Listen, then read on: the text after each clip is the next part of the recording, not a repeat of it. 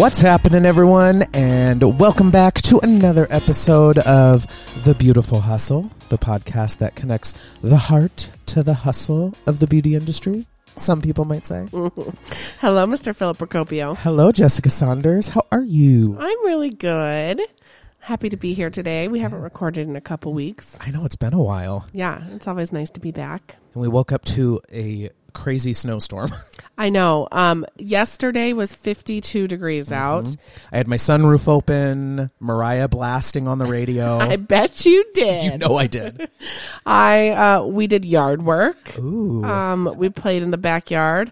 We got Oscar a Jeep for Christmas. Stop it. And it's the cutest. It has like a radio, and it's the cutest thing you've ever seen. But he hasn't been able to use it because it's been it's winter here. And so we like raked the backyard, cleaned up all this dog poop from the winter, all that stuff, and let him do laps. And he is so funny. He cranks the classical station. Yeah. And then the other thing that's funny is he drives with one hand and puts his other hand over the seat, like the headrest. Oh, baller of the other status side. Already. I'm like, are you imitating your dad or something? Like, what is happening? It's the cutest thing. So, oh, okay. Have you seen those TikToks that's like, what is your childhood, like, not equivalent, but like epitome of wealth? Oh, yes. And like those Jeeps, Power Wheels. Yeah. When I was a kid, they came out after I was too old by the time they came out. And I was so jealous. Yeah. That's all I wanted as a kid. My ass would have not had one in my childhood. I can tell you that much. I would have wanted one, but my parents would have been like, that's nice. Go pedal that bike around the yard. You'd have been at the base competitions with your Power Wheel 3. Well, yesterday, though, I did have like a little embarrassing moment. Oscar like tapped the seat like, come on, Mom, get in. And I'm like, oh, buddy, I'm too tall. Tall is what I am. Is that it? And so I'm like, all right, I'll kind of fiddle myself in. And this Jeep goes from going like 10 miles an hour to like a half. And it was like, you could hear the little wheels being like, trying to spin. And I'm like, oh God, I got to get out of here. That is my nightmare. Yeah, it was fun though. But then today's snowy. This is why I love living in Montana though. Yeah. I'm down for snow.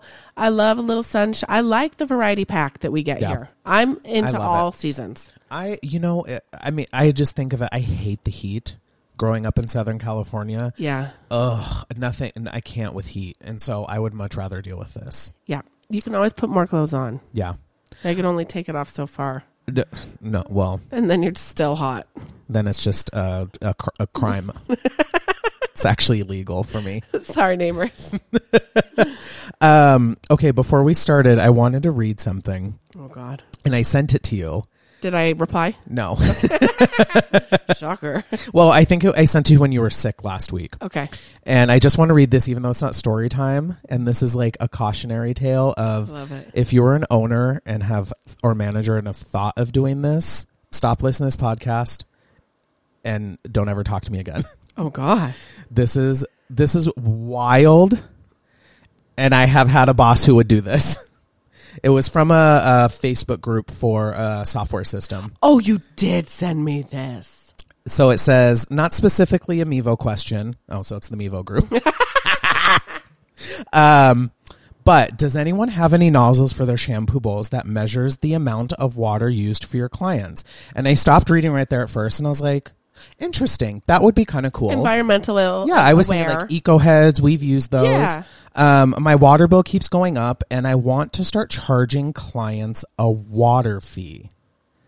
Thought about making the stylist use a timer when they turn the water on, but looking for something easier.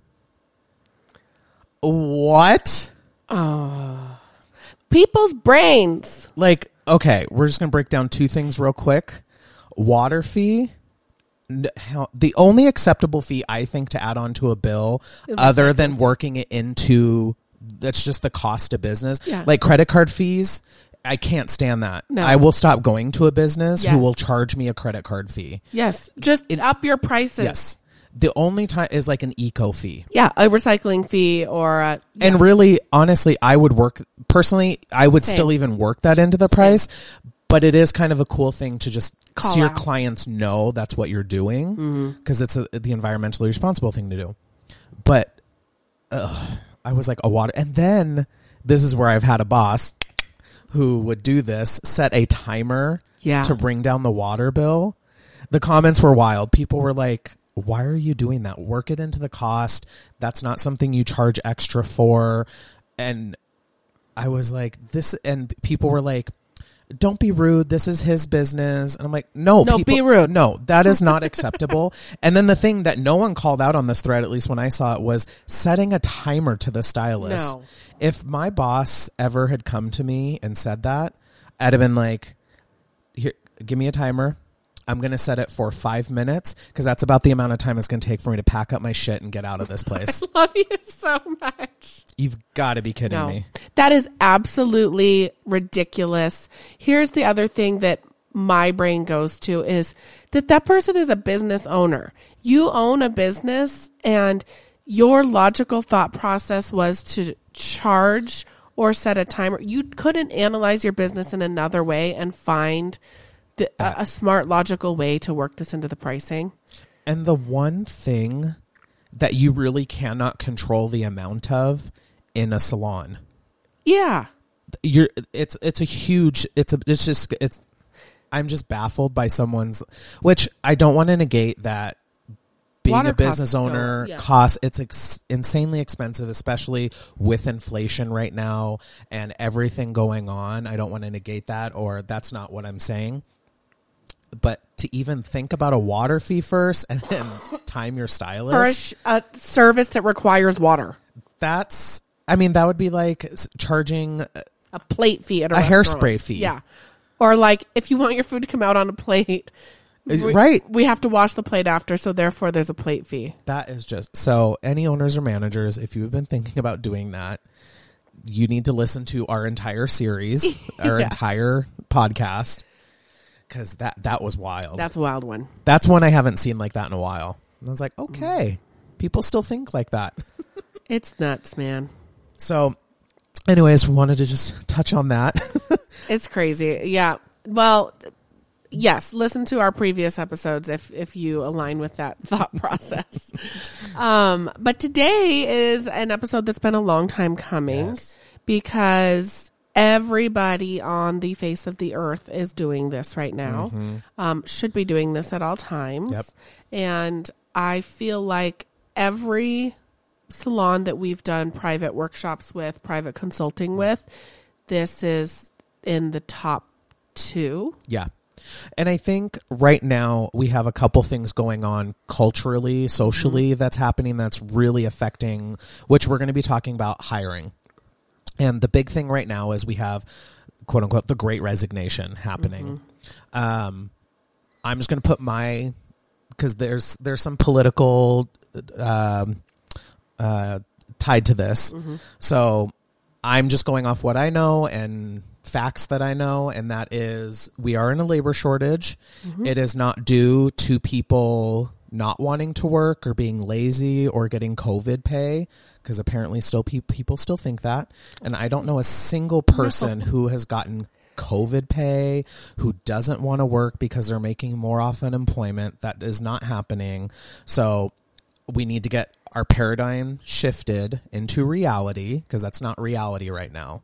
But we are in a labor shortage. Yes. And that is a thing. And I just want to touch on that. So, because as we go into hiring processes, because even my salon is looking for people, and it's tough. It's tough, yeah. It's really hard. I think a couple of things are happening. During COVID, a lot of people moved in the country, and it is spreading out the population. We were on a trend where everyone was moving to very large cities. And now the trend is going back to medium-sized cities like us and most of America. And so you have this almost surge of a population in cities like ours in Bozeman, where we've gained a very significant amount of population in the last like yourself 2 to 5 years, like me. But a lot of it is people in tech, people working remotely. So we're like Bozeman's gotten a massive, I would say we've probably gotten 20 to 25,000 people in the last 2 years. Yeah. But no new hairdressers. And COVID, even for my position, which is a business developer for Aveda, COVID taught us to work in different ways. Yeah. Where previous to COVID, the only way that we knew to gain ground with a salon was to physically be there. Yeah. And being forced to learn these new tools of remote support and all of these different ways that we can connect with people, now you don't necessarily have to live where you work. And I think a lot of companies have experienced that. Yeah. Where we particularly live in Bozeman, couple of interesting stats. There's 13,000 Google employees that moved to Bozeman and live here. Wow. 13,000 people live here but do not work in our community. And that's just one company. You know, we have Zoot Enterprises, we have Oracle. There's all these tech companies around Bozeman that people live here in the community but do not actively work. They work remotely for somewhere else. The other thing that's interesting about Bozeman where we live is 60% of the population of Bozeman does not work. Wow. 60%. And it's this because we have a huge second home population, retired population, college student population, like the 60% of our population. And I'm positive on this stat because I was just reading about it. And I'm like, that leaves a tiny portion, that 40% of people to serve those 60%. I will say that probably is mostly people who don't live here full time. Yeah. So, because we don't have 60% unemployment rate. No, it's not unemployment. It's people who it's not people working, but people who don't work, who are in a position in life where they no longer, where they're not working and not on unemployment. Yeah. Like wealthy enough that there's not a need for them. Yeah, we live in an area definitely where people have a lot of second, third, fourth homes because we live near a very nice ski resort, a lot of celebrities. People retire here. I mean, I've had so many clients who are like, yeah, we just wanted to get out of the city and we were going to retire. So we decided to do it a few years early and just bought a house here. So those people are, that massive chunk of the population here is partaking in services in the community. They go out to eat, they get their hair done, they shop retail, they do all these things, but there's more of them than there are the 40% who are actively working services. And this is not a knock on that. We're not going any really further, I guess, into the political side of that. It's just a reality now. And a lot of people, you know, who are even, you know, a manager at Starbucks or something are now leaving those kinds of jobs to work remotely and in tech because that is an industry that is expanding exponentially right now. And so there's a lot of job opportunities, and a lot of these big tech companies, which is who we're really competing with now, are providing amazing benefits and working remotely. You can work from anywhere. So a lot of young professionals are choosing that kind of work because it is more appealing. Absolutely. And this is not the subject of what we're going on. We are going to move into salon hiring, I promise.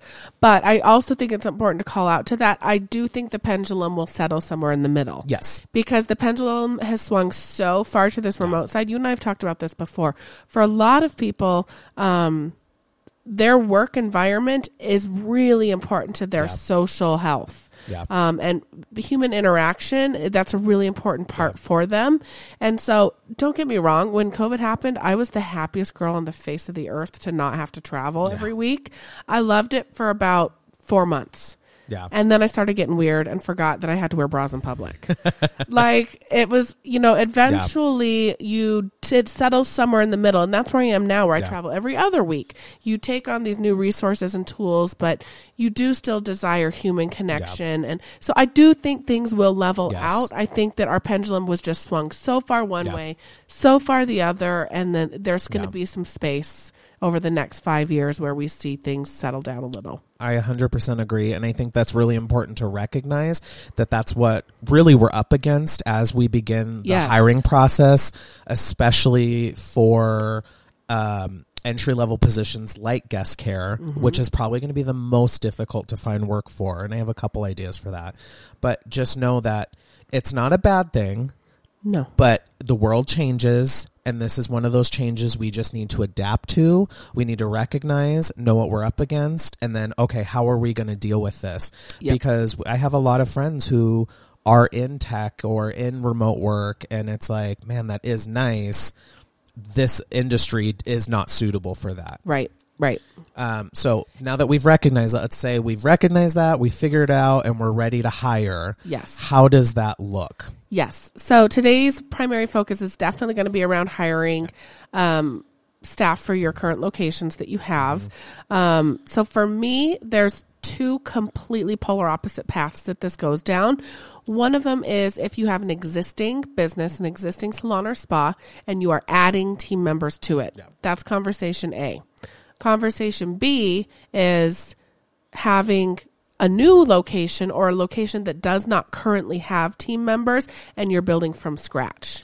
Very different. Because the concept and the way you go about doing them is completely opposite. However, both of them start with a significant amount of pre-work. Yes. So let's talk about the pre-work that goes into before you're even ready to talk to a human being about hiring them. All of the work that needs to be put in place before that happens. Because this is the same one side or the other. Yep. So I have 4 stages in the hiring process. Stage 1 is pre-recruiting. Yep. Stage 2 is recruiting. Stage 3 is the interviews. And then stage 4 is onboarding process. We'll slightly go into onboarding, but that's kind of a whole episode on its own. So the pre-recruiting is possibly the most important part because it's where you're going to do a couple of things. You're going to determine your needs. And that is, I have known so many people who have gone into interviewing processes and put out ads because they know they need to hire someone. But what the needs are, okay, we need a full-time stylist. Well, what else that come with? We need help at guest care. Okay, how many hours do we need to fill? How many people do we need to fill that position?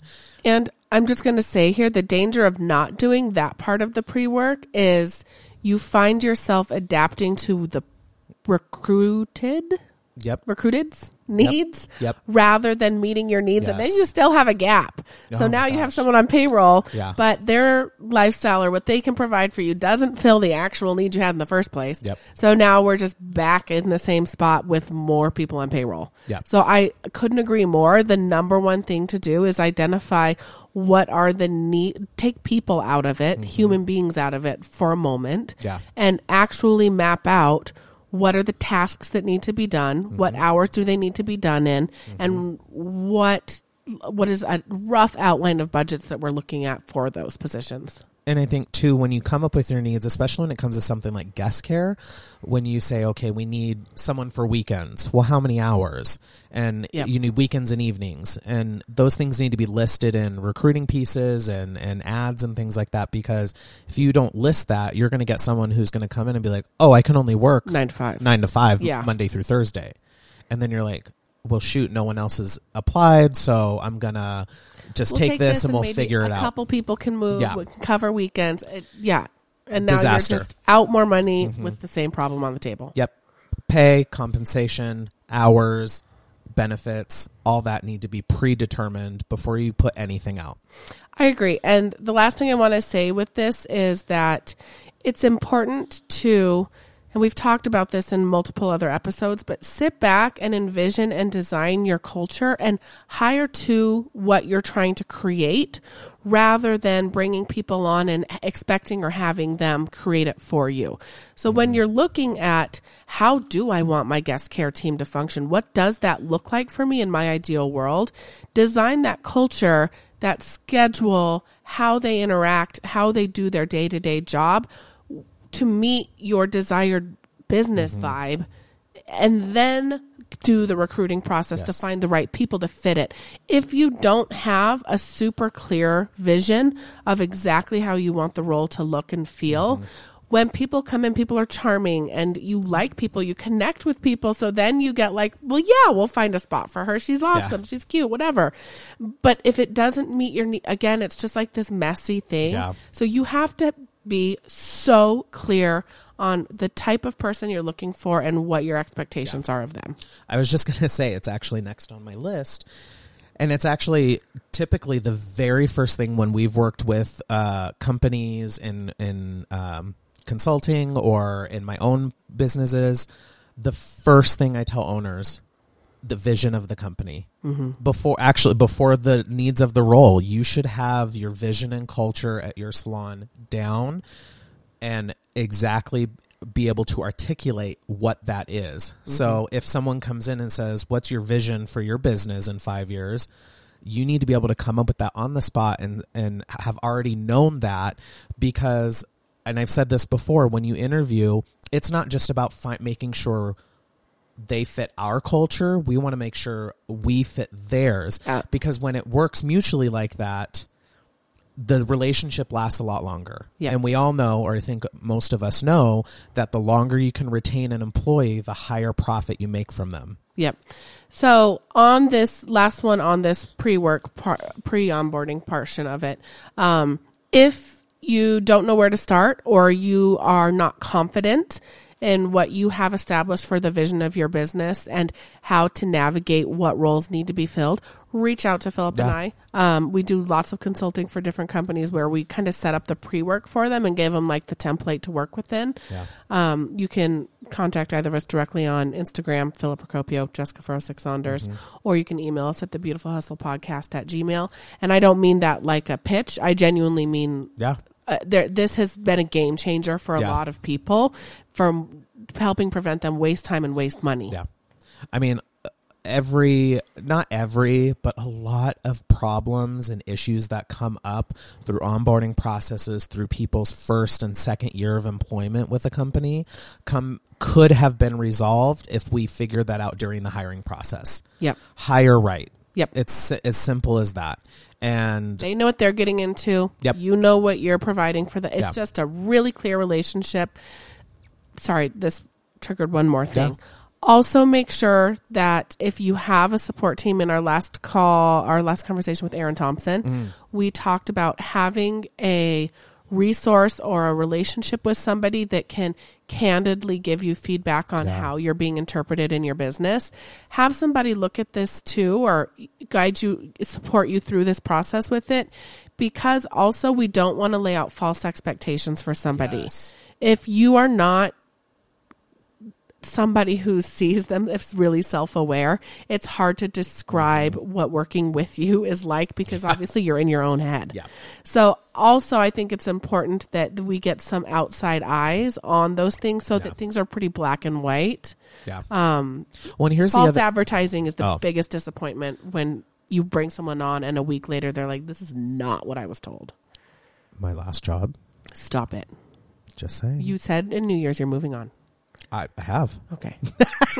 Clearly. Okay, one last thing too, of something we're working not against, but and it helps, but just to know, is TikTok.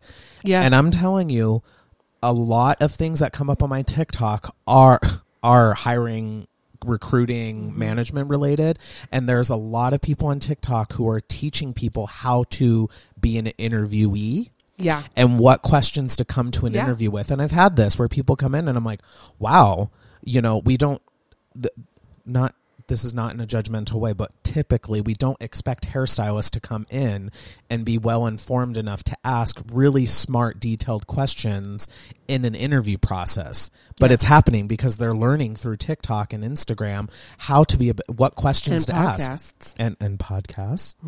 But they're asking what questions to ask to find out. Like people, I saw this one TikTok, not hiring related, but he was applying for an apartment in Australia, and they asked him for his references and an application, credit check, all that.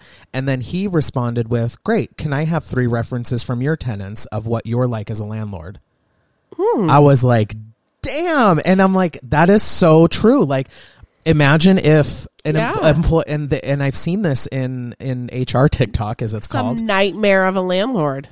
Well, in HR TikTok, people have been like, you should ask to talk to current employees who can vouch for their style of management. Yeah. And I'm like, I think that's going to be a thing coming up soon. Yeah. So they're getting a lot smarter and savvy with the education that's happening on TikTok and Instagram and podcasts and all that good stuff. And we've got to be prepared for that. Yep. So pre-recruiting. Yep. Possibly. I mean, it's just like anything in life. Prep is most important. Yep. Cooking a meal is going to go so much easier if you have all your veggies prepped and cut, ready to go. So when you actually comes down to it, you can just put it all together. It comes together easy and you don't have to think about it. And for the most part, this is something you work hard on once and then you're filling the role repeatedly. You know, like this isn't something that you're starting from scratch all the time. Yep.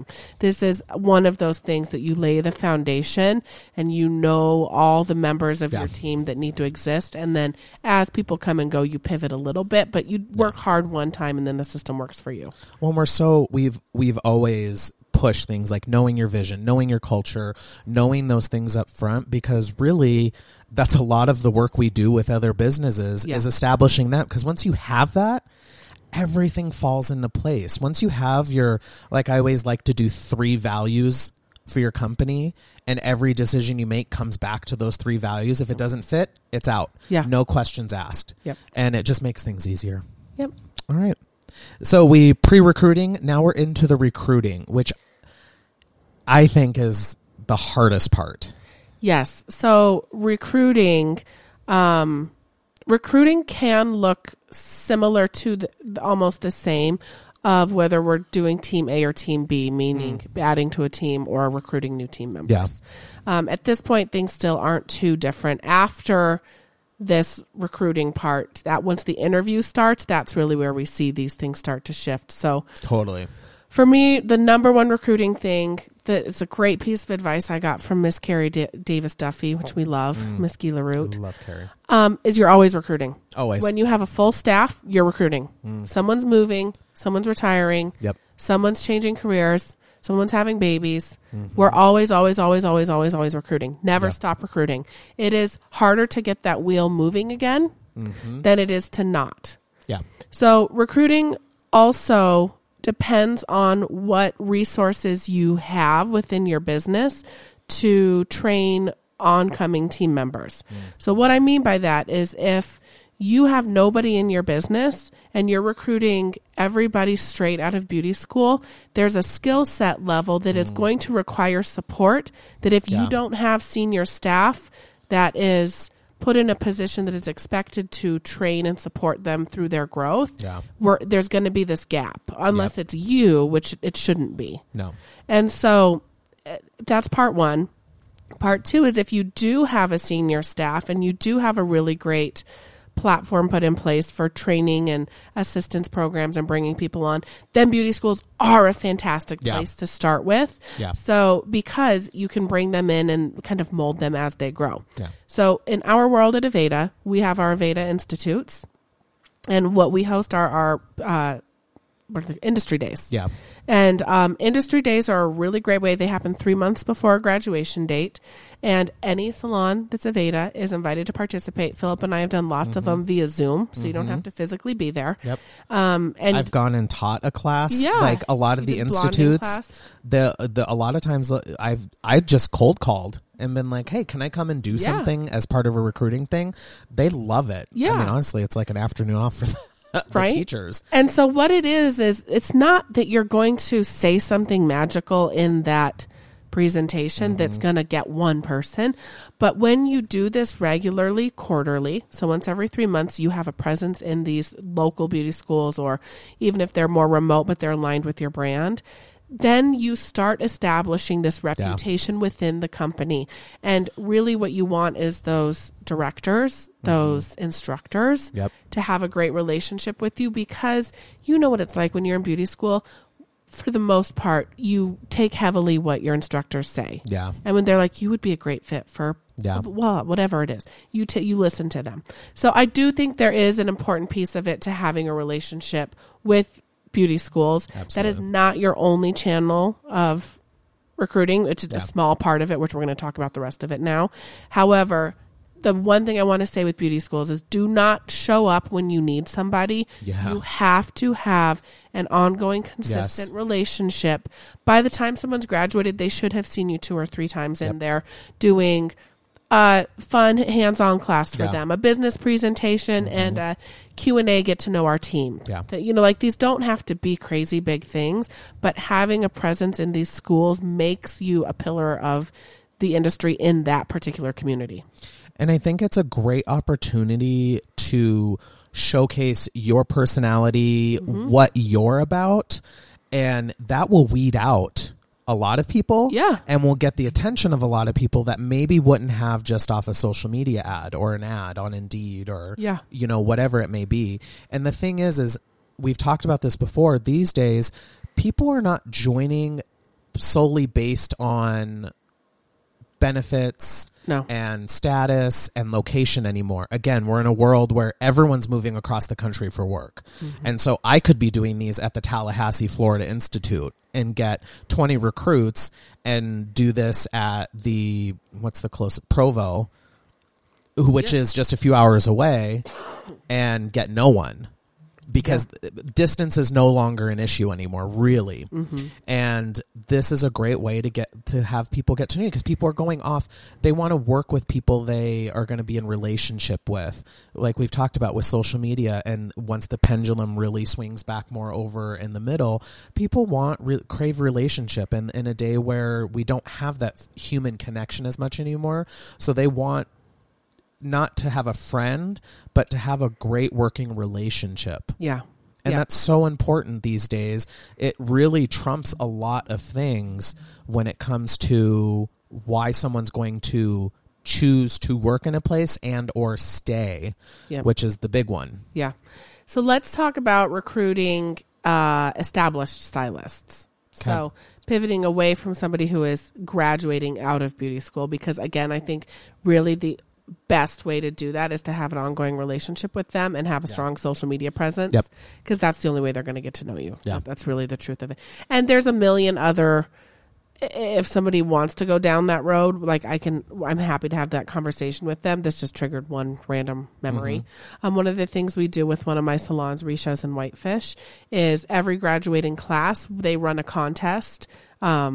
I think it's like a retail contest they run in the salon, and the prize is the winner gets to come have a full spa and blow hair day at Risha's salon. So the student gets to come in and experience our services. Oh, wow. And we really do that because I want the top retailer. Yeah. Okay. And then, but also they come in and they can experience what our industry really is like, and they go back to school and they're like, this place was beautiful. They were super cool. They were so nice. Or that's great. Yeah. So little things like that, but all of that still goes in with having an ongoing relationship. We can't do that when we need somebody. Yeah. You have to have that set up, once a quarter that they can run a contest and you'll facilitate the prize. I love Anyways, moving away from that, on to establishing existing guests. Yeah. There is this gal. She's really amazing. She's talented. She's smart. Her name is Stephanie Fox. Are you familiar? Oh, I love Stephanie. Yeah, she did a class here on millennials. Yeah. When I didn't think I was a millennial. And I went and I was like, yeah, let's learn about these stupid millennials. Then she's like, as she said the birth years, and I was like, oh, damn. Here you are. Here I am. Yeah, she's fantastic. And she does a whole program on recruiting. And she's really a big advocate of Indeed. We should have her on. I was just thinking that. I'll message her. Yeah. But Indeed's like my first one. Yeah, she's a big advocate of Indeed. I am going to say out loud, it does matter a little bit where you live, how much traction Indeed is getting. That's true. But Indeed is a really great place because the way Indeed works, the platform measures their success rate by placing people in employment. It's not like I don't know if ZipRecruiter does that, but it's not like Craigslist or something where there's no connection to it. Yeah. Like Indeed has a conversion rate that they need to keep that number up. I used it a lot at my last place, and we got probably 90% of our spa came from Indeed. Yeah. And especially, again, when distance isn't a huge factor and people are looking specifically like, oh, and this is very specific to our place, but we got a lot of people with interest living here because of the outdoor scene, because it's a higher Let's be end honest, area. It's from this show Yellowstone. Well, that is a lot of it. And so we get a lot of interest in Bozeman. So you have a lot of massage therapists who I feel like are the most nomadic of the departments within the salon and spa world. And so they're going to be looking for specific places, and we used it a lot, and they're very detailed in how did this interview go? Did you recruit this person? Why didn't you get this person? Why did you hire this person? And you can't move on. It was kind of annoying sometimes. I'm like, I just want to be done with this. Yeah, I got the person. Let me go. But Indeed is one of the most successful conversion rates from posting position to hiring position. So that's why really I think Indeed is a great resource. And real quick, great for front desk, because we got quite a bit of front desk through there too. And I always thought of Indeed as like a more higher end professional site, not for entry level as much. I thought it more entry level-y. But I am also a little older, and so yes, you are. Some of this news back in my day. We put an ad in the newspaper and nobody replied. Weird. I haven't gotten any responses from my full page newspaper ad. Deanna. No, Deanna, we know you're listening. Get out of the yellow pages. Get out of the... Have I said that on here yet? When she wanted to do it, I was like, really, girl? 2018 and you want a yellow page ad? I love it so much. But yeah, so any of those are great, but I do personally like Indeed the best because of that conversion rate that they have. The other thing that I think is really great for recruiting existing established stylists is being an active participant in the industry in your community. Yes. So what I mean by that is going to hair shows, going to events, going like us in Aveda. Philip and I are very affiliated with Aveda. We live in a hard bubble where we pretty much just do Aveda stuff all day, every day. And it's important for all of us to go to other brands' classes. We need to show up at other brands' classes that are hosted through the local supply stores, those type of things. And we also need to invite other brands to our Aveda classes that we do. Yes. So being a prominent member in your community for demonstrating education, sharing resources, all those kinds of things. There's a couple great salon relationships that I have here in Bozeman that are non-Aveda affiliated at all. Same. And when we have like a great business person come in or something, of course we like to collaborate together, and they do the same. Mm-hmm. And it's not that we're stealing each other's employees, but if someone isn't a good fit for your company, it doesn't mean they're not a great employee. It just means they don't align with you. Well, so sometimes it's nice to know people outside of your business to be able to say, you know, this person wasn't a great fit for us. However, I think they would thrive there because. Well, and it's just a nice thing to do in your community to be involved, because this industry especially can be so competitive and like our salon is the best compared to your salon. And so it's nice to have that relationship. Like one of the best things to get involved with other salons is one of two things. Not promotional, like Earth Month. Act it out. Whoa, this is crazy. Earth Month, donation, fundraiser, charity fundraiser. Okay. Yeah, thank you. Wow. Do a fundraiser together, and it's great advertising for both. We did in Great Falls, we did a cut-a-thon years ago, 24-hour cut-a-thon with like 3 different salons, and it was great. The other one that's really easy to get other salons in, and again, don't go into this with the idea of recruiting. Go into this with the idea of relationship. Yeah. And later down the line, again, they'll serve you. Because and I've said too, if someone's at my team is not a good fit, I want them to be a good fit for someone. Hanzo cutting classes. Yeah. They travel all the time and do cutting classes to sell their shears. They're great shears. They have financing available. And like we did one and like 6 different salons came. Yeah.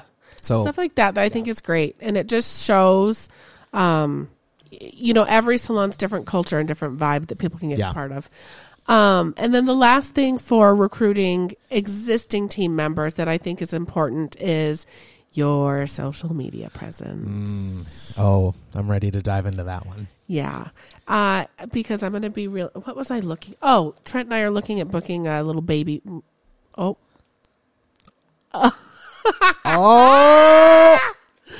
I spilt the beans. Do we want to edit that out? No, we can say it. Okay. I mean, remember my doctor said it's happening. That's so I'm pregnant. Hey. Doing when? I'm doing 12 weeks. So like it's actually happening this time. Okay. Don't worry, we're not going to have another Buzzkill episode. Well, I'm wondering if some people were like, she's been sick a lot lately. Because every episode we've talked about how sick you've been. Yeah, so I've been deathly ill for 6 months. I'm having a baby girl. Eviction day is June 21st. I have not heard that. Because I saw the funniest meme. It was like, if you're a C-section baby, you don't have a birthday. You have an eviction day. Oh, shit. You got served papers. She's out. So, yes, we're having a baby girl June 21st. Super excited. I do feel good now. I'm 27 weeks. So, we've got like 12 weeks left. Super excited. So, spilled the beans. Okay, that's okay. But Trent and I were looking at a baby moon to go on a little vacation before baby comes. And I went to Instagram. Yep. And I searched Arizona resorts. Yep. And like, I wanted to find a new nail tech, which I love her. Oh, those look nice. I know. And I went to Instagram. Yep. Instagram is it's the search new engine now. Google. It is. Everyone, first thing I do, if any clients are listening, I have looked you up on Instagram. Yes. If I have a new client, I go to Instagram, see if they have an Instagram, see what their hair's like. I did that yesterday for a woman's hair I was going to do because, and I looked her up because I'm like, I got to see what I'm getting into. I've never met this woman. I've never talked to her. And that's where I went. It is. And so I've seen so many bad Instagrams for salons. And so this is why, as a salon, it's important your Instagram reflects who you are. I'm not saying you have to have Philip Procopio's Instagram because his is like magical and perfect and like rainbow butterflies. It's beautiful. Yours is beautiful. You're very talented though, at hair and all that stuff, but also at tech stuff. Like you are very talented in that arena, and so it's fun for you. Yeah. Someone like me, I'm like, I post pictures of Aveda and my kid. I'm not talented in like the vision of photography and stuff like that. But I do feel like my social media still reflects who I am. Yes. And it doesn't have to be this perfectly curated. Yeah, so that's why I want people to step away from the like reaction of it being so curated. It just has to be a great representation of who you are. Yes. And I mean, this could be an entire thing, but I promise you, the first thing someone does when they think about applying to your location is look you up on social media. I promise you. And if you're not good at it, hire someone. Here's the thing. And this is every salon, almost every salon across America right now has someone under the age of 30. Yeah. Get them to help you. Because I guarantee you they are going to know what to do automatically, and then you just give them that little bit of guidance of what you're looking for if you don't know at all. If you don't, beyond hiring, get into some classes about social media because it is the number one tool a salon owner and manager can have across the board for anything, any department, any reason. Marketing, retail, hiring, culture, leadership, everything. Your guest, the first thing they do before they decide to come to you is look you up on Instagram.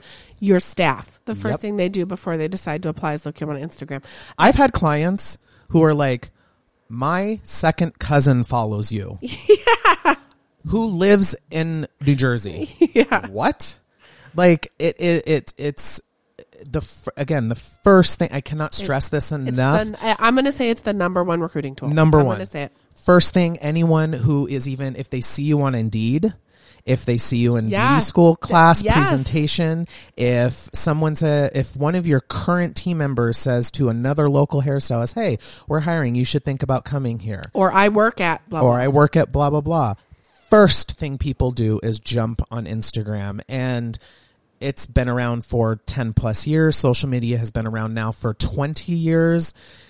If you are, and this is said with, as Aaron Thompson put it, light and light. If you're resistant to social media, get over it. Yeah. Because it just in 2022 and beyond, your business will not survive and grow unless you are just a little sweet. Unless there's different strokes for different folks, for sure. Again, my mom, she's 72. So I was gonna say, if you're a little older and in a suite, let's give the lady like her not a big credit deal. when due. Yeah, she doesn't want anyone. No, she needs her clients to pass on so she can retire. But if you need guests, which I don't know a lot who don't need guests, if you want to grow, at all, then you have to be present on social media. But I think the big thing that we want to hit with this is it has to represent your company in entirety. It cannot just be a few great shots of hair. It cannot just be a couple pictures of shampoo that you use. Like, you really have to curate a page that, to the best of your ability, communicates the vibe of your team, doing cute, fun team stuff, little lunch break fun things. Like Philip and his team, follow Philip at Philip Acropio on Instagram, but they're always doing pranks where they scare each other and they put them on their story. So it's not like it's on their feed, but when you're on the story, you can always see this like kind of fun family based environment, and you understand that they're a small knit group that has great relationships with each other. And then you go to the feed page and there's beautifully curated artwork with really nicely put together promotions of the brand that they carry. So we're not telling you like you have to be one way or the other with it, but what you do have to do is strongly communicate who you are with it. Yeah, it can't just be a page of product and hair. No. The amount of hair pages that are out there, no one cares about that. Like, even, again, a different episode, but even just to get more guests in your chair, it can't just be hair photos, because people, even as a guest, want relationship. Yes. And there are some who just want to go to someone for technically great hair. Great. Majority of my photos are hair for that reason. But what I'm going to say with yours is yours aren't just hair shots. It's really fun, like transition videos before and after. Again, you're tech savvy. So if you're not tech savvy, befriend someone like Philip and have him make videos for you. But my page is specifically created for a very specific reason, and that's more my education side. So you'll see the before and afters with formulas and the breakdown. Because that's your target market. That's my target audience. Now, if I were recruiting guests, it would be different. The captions would be totally different. Photos might be a little bit different. If you're a salon and you have to really think about your goal with your social media. Is it going to be, and it can change. Yeah. Is it recruiting guests? Is it getting existing guests in more often? Are you now in a recruiting phase where you need to hire people? Because again, the first thing you're going to do, those first 9 photos needs to tell a story of who you are, who your team is in entirety, and what it's like working there. Yeah. So when I teach and I go to a salon, I look up the salon first because I want to know what kind of team are they. Am I going to go in and it's a fun, funky team, and I'm like, I can go in and just be like, boom, boom, boom, jokes and fun and still teach? Or is it an older team where I need to go in with like really savvy ways to be creative and engage people who've been doing this a long time? Yeah. Is it, and those are the kinds of things that new recruits are going to be looking at. Am I going to go work for this team that's fun and they look like me and I'm going to fit in, or is it going to be something totally different? Like if you're, again, recruit for the needs that you have and what you want to build your culture around. So if you're this like really fun, punky salon, and show it. If you're showing brunettes and blondes, maybe not the best representation of yourself. I had the client I had in my chair yesterday was telling me her daughter is very, I don't remember the word she described. She said she's very zoomies. Zoomies? Yeah, like that. Oh, yeah. Store. And I'm like emo or like punk? Because like skater punk is what I would think. Yeah, and so she showed me some pictures of her, and I'm like, oh, okay, I've got a great salon for her. Yeah. Velvet here in Boston. Yeah. I'm like, they're funky, they're fun, they're edgy. There's no like commercial work coming out of there. Yeah. So I think that was easy for me to make that reference to her because the vibes aligned. So you just want people to be able, we'll stop beating this dead horse, but you just want people to be able to look at your social media and align with it or not. Either way is cool, but it needs to represent yourself honestly enough and inclusively with everything that you are. So if you are a stylist, then you could potentially be inspired to work there. Yeah. And I also am going to remind you with this too, you are always recruiting. So you don't just amp up your social media and do like all-inclusive posts when you're hiring. Yeah. It's a pattern that continually happens because also stylists are going to follow you from other salons and it might not be today's business. They might love where they are and be happy. And then 3 years later, they might change brands and not align with them anymore. And now they're curious about going somewhere else and they remember you because you've been showing up on their feed regularly in a way that they did align with. Yeah. So again, recruiting is always happening. Yeah. Your social media is your greatest representation of who you are, and your relationships outside of that are what are going to channel people to your social media. Yeah. I'll end with the 3 things I look for on a social media page that most guests, recruits, an educator, a random person is going to look for. Yep. Of course, hair. Yeah. Or whatever your specialty is, if your lashes, if your makeup, whatever it is. We want to see your work. That's obviously the number one thing people are going to go for, especially guests, but even new recruits. They're going to be like, what kind of hair do they do? Because I have a very specific style of doing hair, and I would not do well in a salon that does perms and a lot of older people, no matter how nice it is. Yeah. I do a lot of blondes, a lot of long hair. So we want to see what kind of work you do. We want to see what products you use.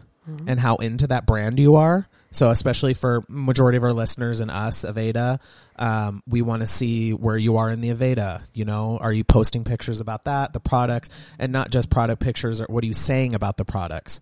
Yeah. And then the third thing is culture. And again, constantly ongoing. Of course, you can amp it up a little bit with a hiring post. Yeah. But I want to see some behind the scenes. I want to see faces.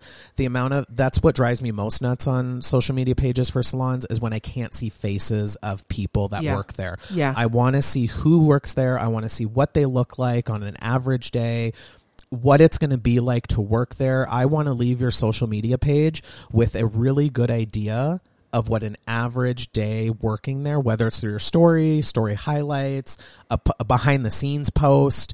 Again, anyone really under 30 is going to be able to put together a decent reel of behind the scenes.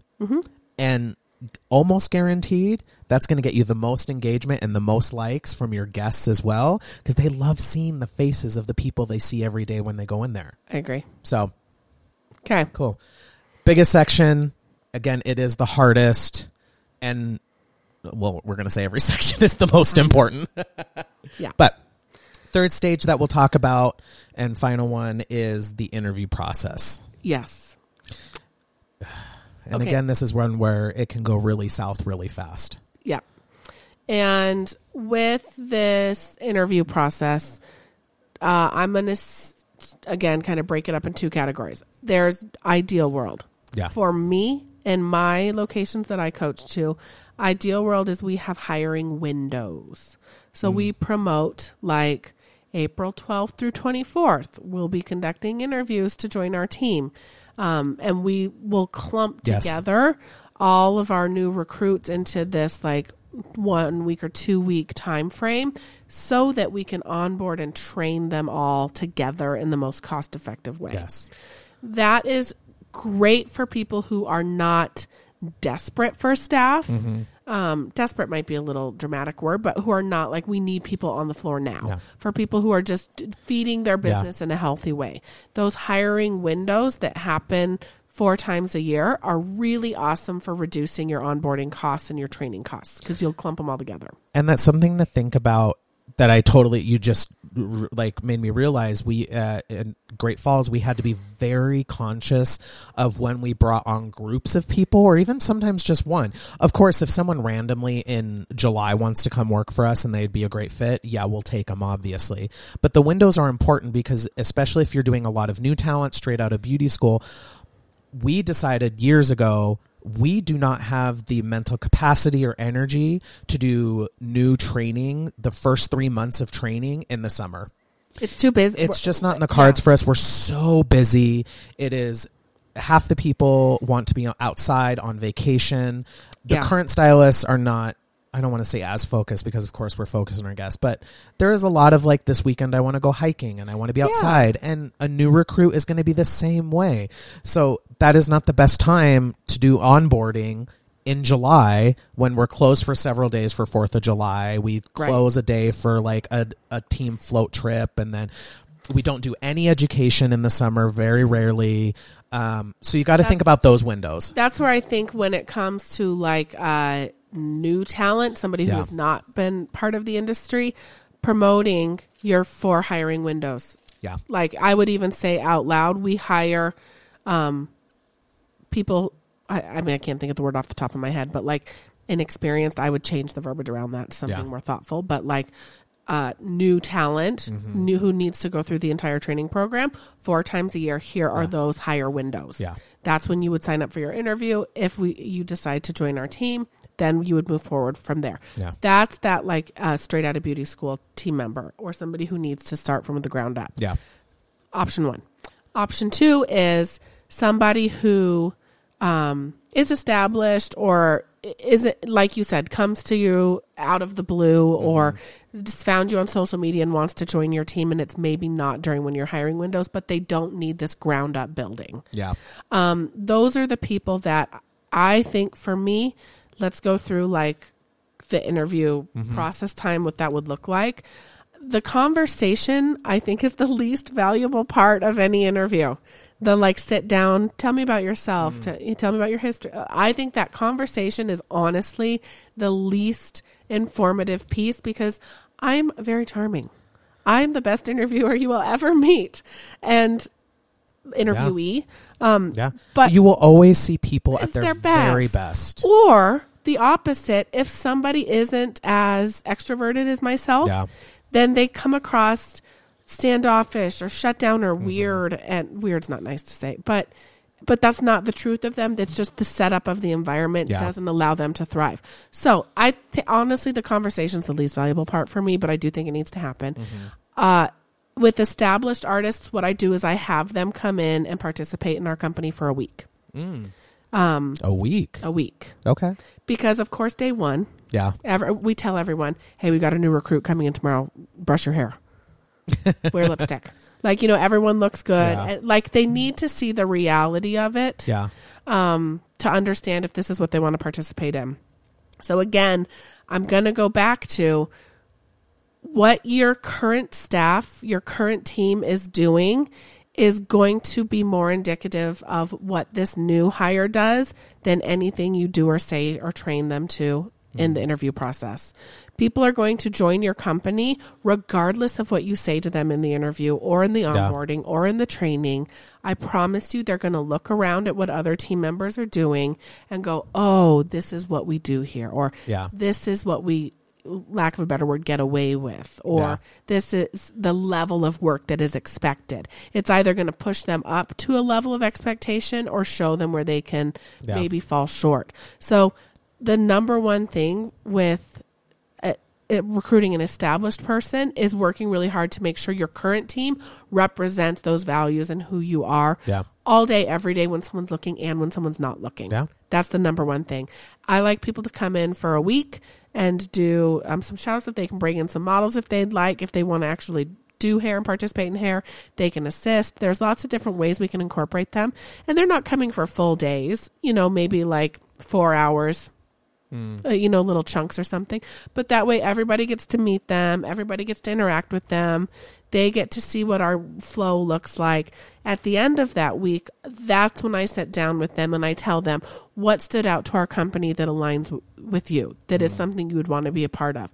Was there anything you observed within our company that you felt like you didn't align with? And that's when I'll have the conversation that I think at that point matters. Because the conversation beforehand, they don't know us from anything else that they've had before. I think they have to see us, taste us, smell it, experience it, and then they can make an honest decision of if they want to be part of this or not. Before that, they're just going off of what they've seen on the internet, what they think they may know about us. And I think it's like pulling that curtain back and showing them within that week. Also, one other thing that I think is important is to host a couple like meet and greet, if you will, lunches So like, I'm assuming like your team is working split shifts or something like that, and having 2 lunch opportunities where we as a company will bring in lunch for everyone, and everyone can sit down and like get to know each other, talk about the industry, whatever, so that they can establish those relationships or connections. And then I will also take feedback from the team at the end of that week of. Yeah, I've done that a lot. I've never done a week. I feel like that's too long. I'm intense, man. You know this. Well, yeah, we all know. For me, the reason I went from, we used to do it like one day and then we did 3 days.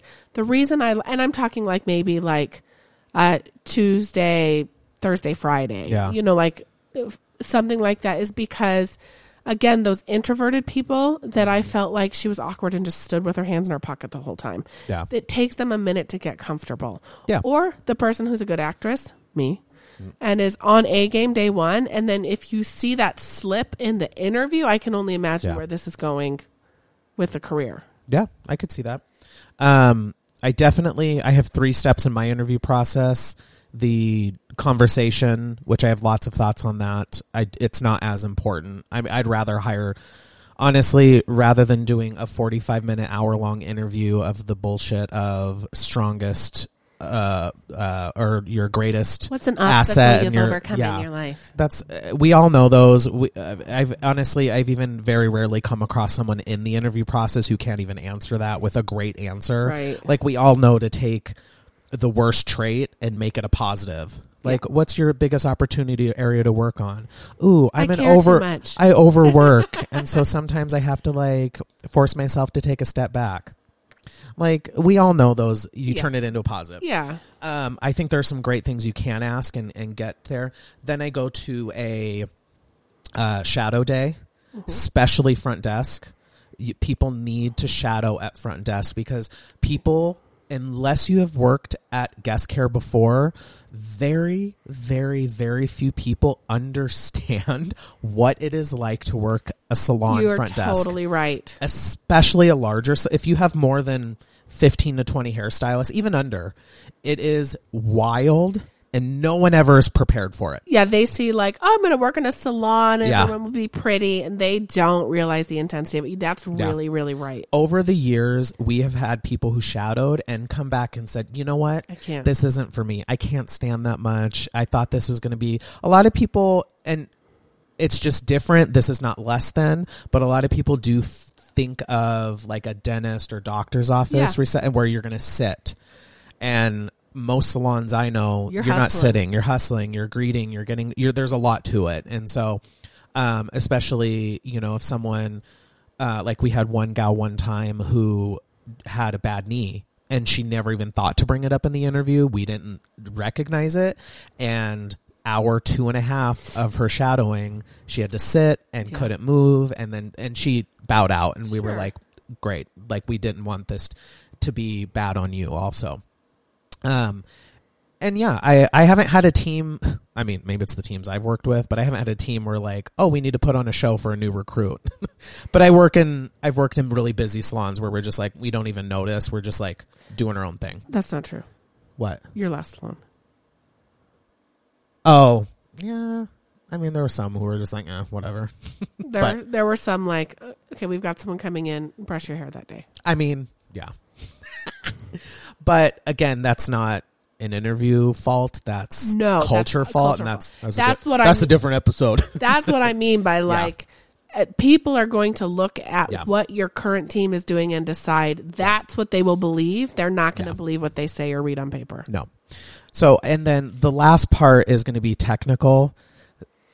I've gone back and forth even in my career of like, do we do a technical? Because there are times where I'm like, honestly, I can train anyone into the way. Over the years, I've definitely learned, especially with an experienced stylist, I want to see their workflow and what areas are going to fit in, because the salons I've worked in, again, it's all what you need, what your culture is, but everyone I've worked with, like the shampoo and the experience is so important. So I need to know, which is harder to train someone in than doing a technical haircut. Yeah. It's harder to get someone to be into the experience side, like hair spa, luxury shampoo, the way you talk to your guest, that all comes out very quickly in the first technical. I'm not really looking at your technical skills. Yeah. I'm looking at your customer service skills. Yeah, and I think that comes with two parts. That can come with the character in them I really like. Yeah. But we've got to work through some of those pieces because same when I came to Aveda, I was a hot mess hairdresser who did not have the right verbiage, I was good at customer service, but I didn't have like luxury language. Yeah. And I've learned all of that through my training with Aveda. Yeah. So Aveda or whatever brand you choose to work with, but definitely for us, Aveda can elevate you as a professional really efficiently. Yeah. So that's the awesome thing about that shadowing and seeing them do services is you can see when it's like they're engaged and they care, they're just rough around the edges. Totally. That we can polish all day. Exactly. But like sloppy, not really paying, doesn't really care. Yeah. That one I don't have success training through. 100%. And so those are my three. I want to give, because we're getting into a long episode, but I want to give a couple things for the actual interview process that will make it easier, because this is definitely my wheelhouse and my background. And the whole purpose of this show is, a lot of people don't have that background in business to understand the finite details of this. And interviewing is hard. Yeah. So, first thing, 3 sections in the interview: the intro, where you're going to introduce yourself. You're going to give an agenda for the interview. I think that a lot of times people are so nervous, like you were talking about, they can't come out of their shell because they're like, what's going to be next? How long is this going to last? What's going to happen in this interview?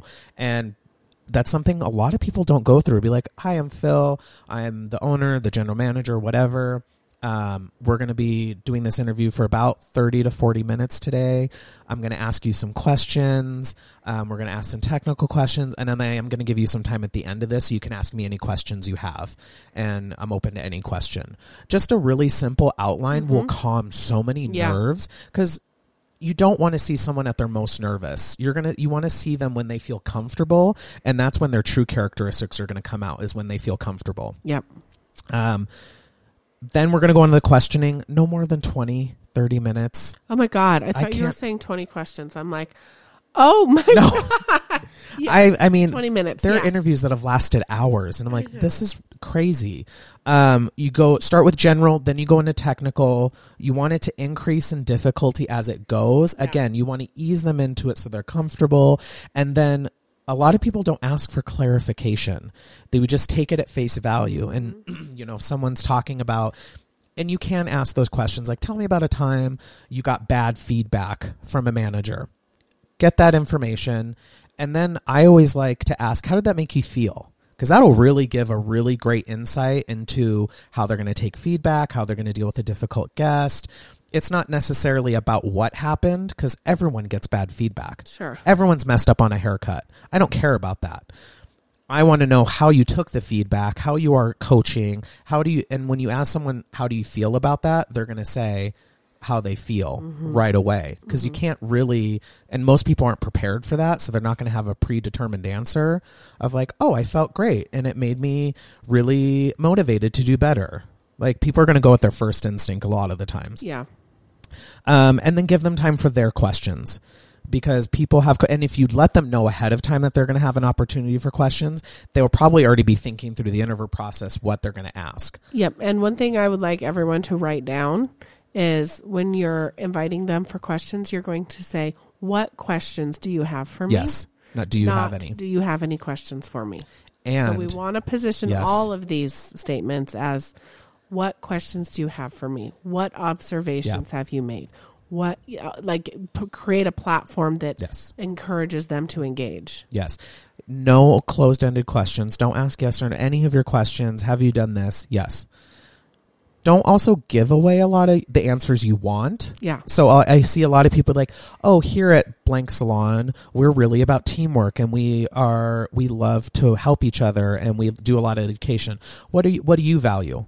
Oh, I love teamwork and education. Oh my God, it's a perfect match. Well, of fucking course it is. You just told them the answer. Yeah. So ask questions like, what do you value in a workplace? What are you looking for in culture of the place you want to work at?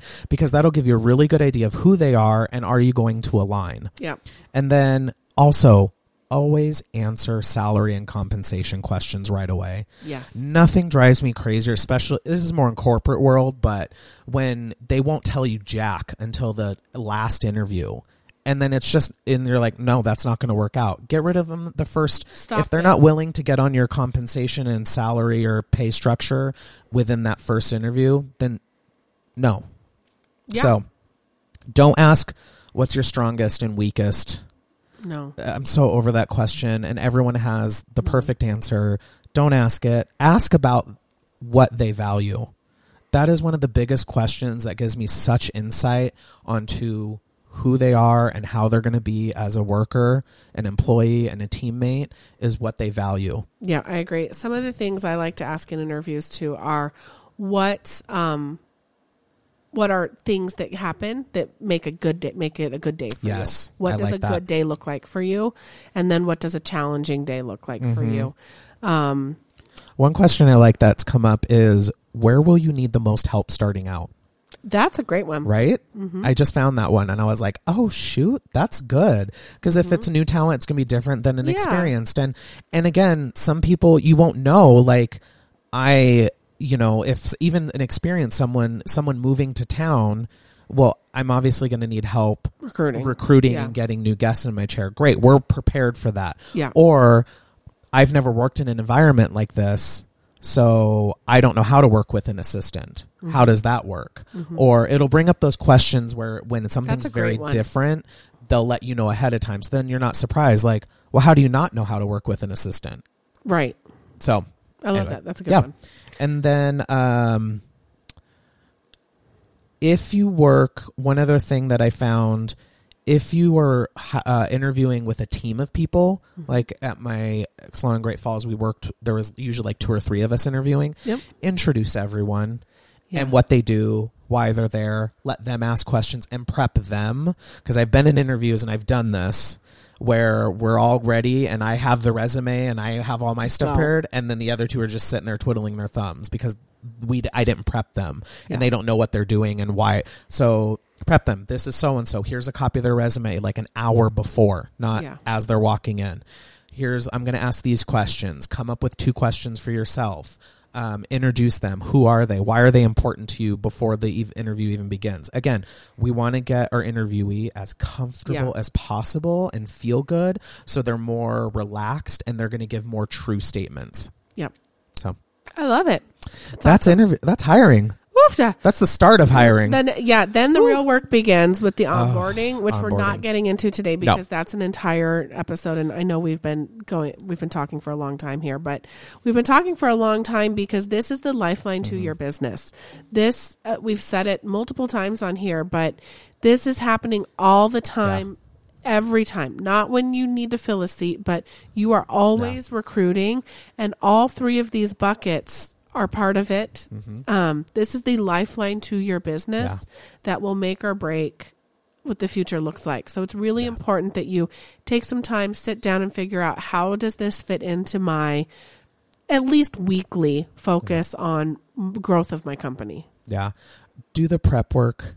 It makes everything so much easier. Go in knowing what you need, what you want, and it will you're going to go through less new employees when you hire right the first time. Yep. And I've worked for someone who was in that desperate mode of just hire whoever, I don't care. The warm body. It never, and I repeat, never works out. Yeah. When you just hire for warm bodies. And it just doesn't. Yep. So, well, we hope you guys learned some stuff from us. Again, if this is something you need some support with, Philip and I are more than happy to help you through that process. You can follow him at Philip Procopio on Instagram, or you can follow myself at Jessica406 Saunders, Saunders. DM us there, and we'd be happy to set up a consult with you and see how we can best support you in hiring some great team members. We always appreciate you listening. Thank you so much. We'll see you at the next episode. Until next time, stay beautiful and keep hustling.